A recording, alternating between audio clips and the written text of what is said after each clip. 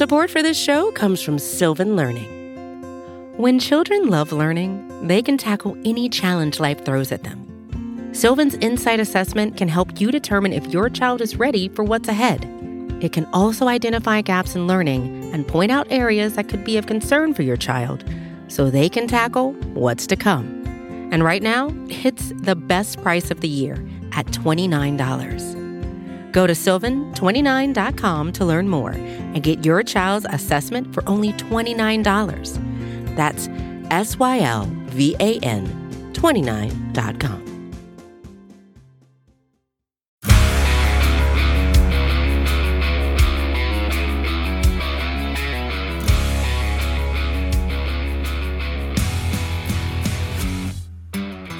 Good morning and welcome to the Daily Hammer, your daily news source when it comes to the Atlanta Braves as part of the Talking Chop podcast network. My name is Shawn Coleman. Hope wherever you are and wherever you are listening, you are having an outstanding week. And hey, last night was 3 months removed from the Atlanta Braves winning the 2021 World Series Championship. And since we don't have anything going on newsworthy right now when it comes to actual baseball moves or getting ready for the spring trading, we've got to have something to celebrate, right?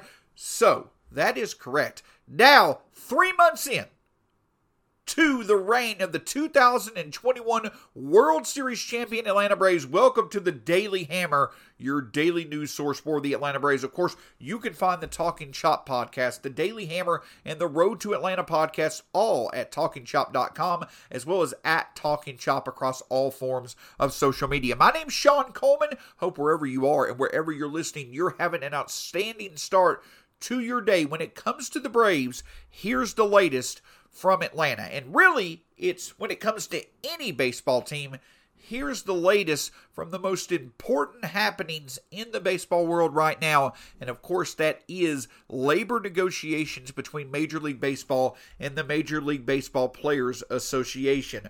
Over the past few weeks, we have seen now nearly, I believe it's been 4 or 5 meetings, but the latest meeting obviously took place yesterday between officials from both sides. And the thing is that while coming into yesterday's meeting, you had heard a bit of rumblings of some, progress that was made last week. It seemed as if that there at least was some type of substantiated progress, no matter how, even though it was probably less than ideal, you're probably looking at a small amount of substantiated progress. There at least was a little bit more positivity coming into yesterday's meetings from one perspective.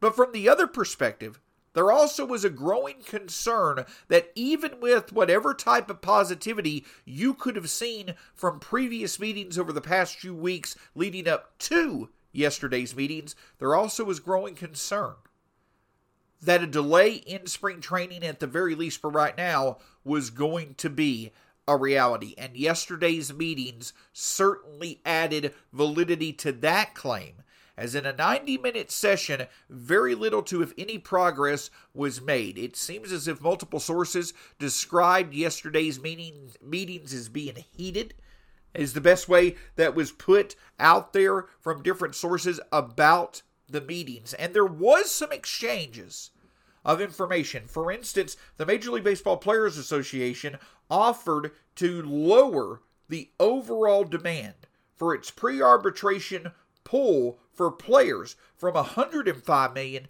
to $100 million, meaning that the Players Association, they were asking for less money to be available to pay pre-arbitration players. That was the MLB Players Association giving a bit of a concession. They were willing to give a bit on their end to compromise. They also offered the opportunity to have less players be available to earn a full years of service time based off performance in terms of service time manipulation. So you've got two key areas that the Major League Baseball Players Association, when it comes to them offering less of a demand in terms of the overall pay of pre-arbitration players, and the Players Association also making it a smaller group of players that could get a full year's worth of service time because of their performance. the Major League Baseball Players Association, they are making concessions to try to come to an agreement. I'm not saying that they're now the good guy in all these setups, that they're now a beacon of positivity and hope to get something done quickly, but you at least see efforts being made on their end for progress to happen. But unfortunately, you're not seeing a lot of that on the owner's end, and now we have seen another meeting where it's certainly more negative than positive, and we now have proof that the progress that, people were talking about from last week, it really is not any progress at all, because we're right in the same position that we were 2 months ago. It's February 2nd. We know that that the lockout officially started. Well, it started before December 2nd, but that was the last time we really had any sort of significant action before meetings started picking up 2 weeks ago. My whole point is, we're 2 months now into the lockout, and we really have not gotten anywhere past square one. So now when it comes to the details of what's being discussed, when it comes to the details of what things could change to make baseball different moving forward, those certainly are relevant. But they take a back seat to the fact now that with these labor negotiations, not in any way, shape, or form, moving forward to find a resolution, you are literally 2 weeks away from when pitchers and catchers report. I don't see, and hardly anybody else who keeps up with baseball, it's just evident. Spring training is going to be delayed. The start of spring training is going to be postponed. And since you've taken that step, since you've accepted that reality, you're now going to start with each passing week that there is not any type of progress made in these negotiations.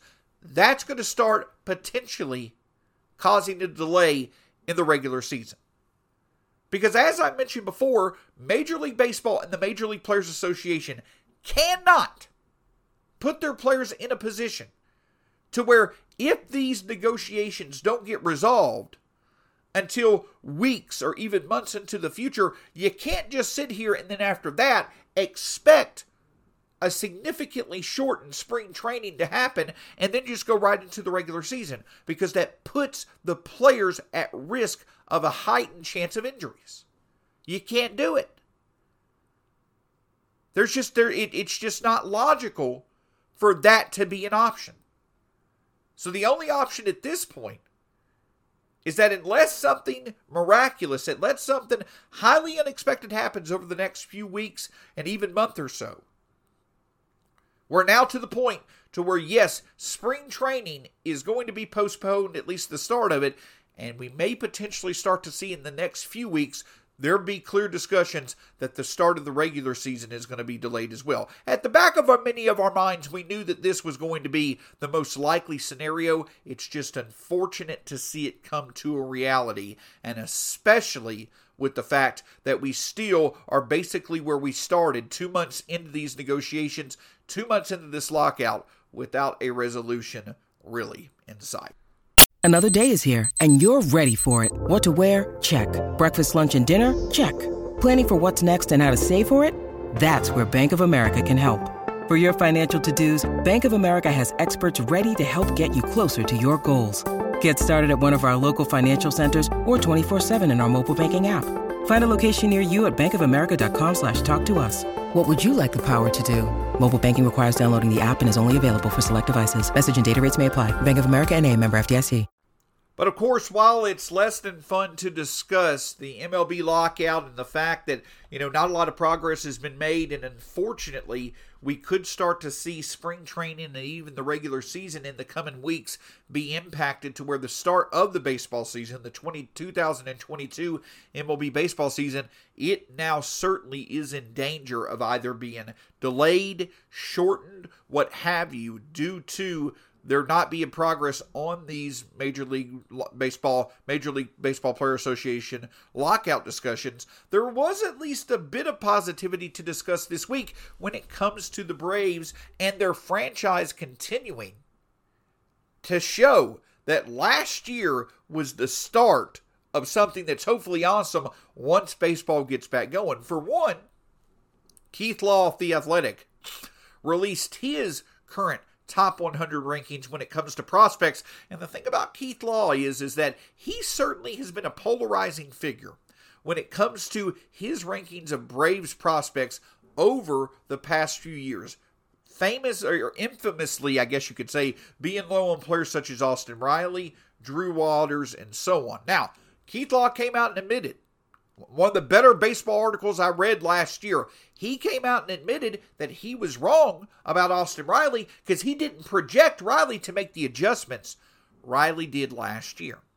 But the whole key is that Keith Law, when it comes to Braves fans, if Keith Law is high on a prospect, that may be a good indication that this prospect certainly is trending in the right direction. And of course, those two prospects are Michael Harris and Shea Langoliers. Shea Langoliers is becoming a clear top 10 catching prospect in baseball, pushing potentially top 5 if he were to have a good start to this season. And obviously, Michael Harris, the success that he showed last year, the ability that it seems he's going to be able to show to stay in center field, potentially becoming the center fielder of the future for the Braves. Obviously, you see what happens with Christian Pache as well. But Michael Harris's ability to stay in center field seems to be something that is really fueling his rise up top 100 prospect, MLB lists that we've seen from Baseball America and Keith Law so far. So some really encouraging news once again, seeing where both Shea Langoliers as well as Michael Harris and Christian Pache as well, seeing where all three of those players rank on yet another Major League Baseball-wide top 100 prospects list. But the other news that was released yesterday was the ZiPS projections in terms of team success for the National League. And the key to remember in this is that these ZiPS projections are looking at where teams are at now, and for the Braves, that is without Freddie Freeman. But even without Freddie Freeman, the Braves, according to ZiPS in 2022, the Braves are actually projected to have the third best record, to be tied for the second best record in the National League. It once again is lining up as much as it has over the past few years. The Los Angeles Dodgers are projected to have the best record in the National League, but also to have the best World Series odds. But after that, it's the Braves who are projected to have the second best record in the National League at 90-72. And according to ZiPS, they have the second best odds to win the World Series out of any Major League team, with a 7.7% chance to win the World Series. But again, this is projecting without Freddie Freeman being in the equation. You add him to the equation, you're then looking at the Braves creeping up on the Dodgers for potentially having the best record in the National League, plus clearly having the second best World Series odds this season. So obviously with projections, as awesome as ZiPS is, they're projections at the end of the day.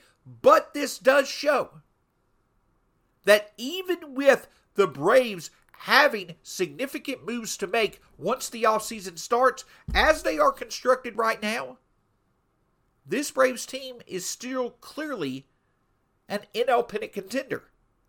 And you have the Dodgers, who have lost significant talent. While the Mets certainly have added significant talent, they still have their flaws. They still have plenty of areas where they need to improve, but the Braves also have moves that they're going to make to improve as well.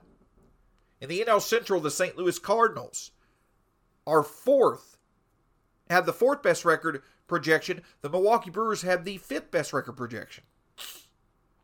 So after the Dodgers, as of right now, you have the Braves, the Cardinals, the Padres, and the Brewers, similar going into last year, that appear to be the five best teams, along with the Mets, that appear to be the 5 or 6 best teams in the National League. But each of these teams have areas where they can improve moving forward, but that does include the Braves. And if the Braves can re-sign Freddie Freeman, they actually, and especially with Ronald Acuna Jr., the Braves will have been one of the teams in the National League that have stayed the most consistent in terms of transferring their talent from last year to 2022, while also getting the improvement of getting a fully healthy Ronald Acuna Jr. back as the season goes along. Obviously securing Freeman, obviously getting the outfield in place as well. Those are the big keys for the Braves.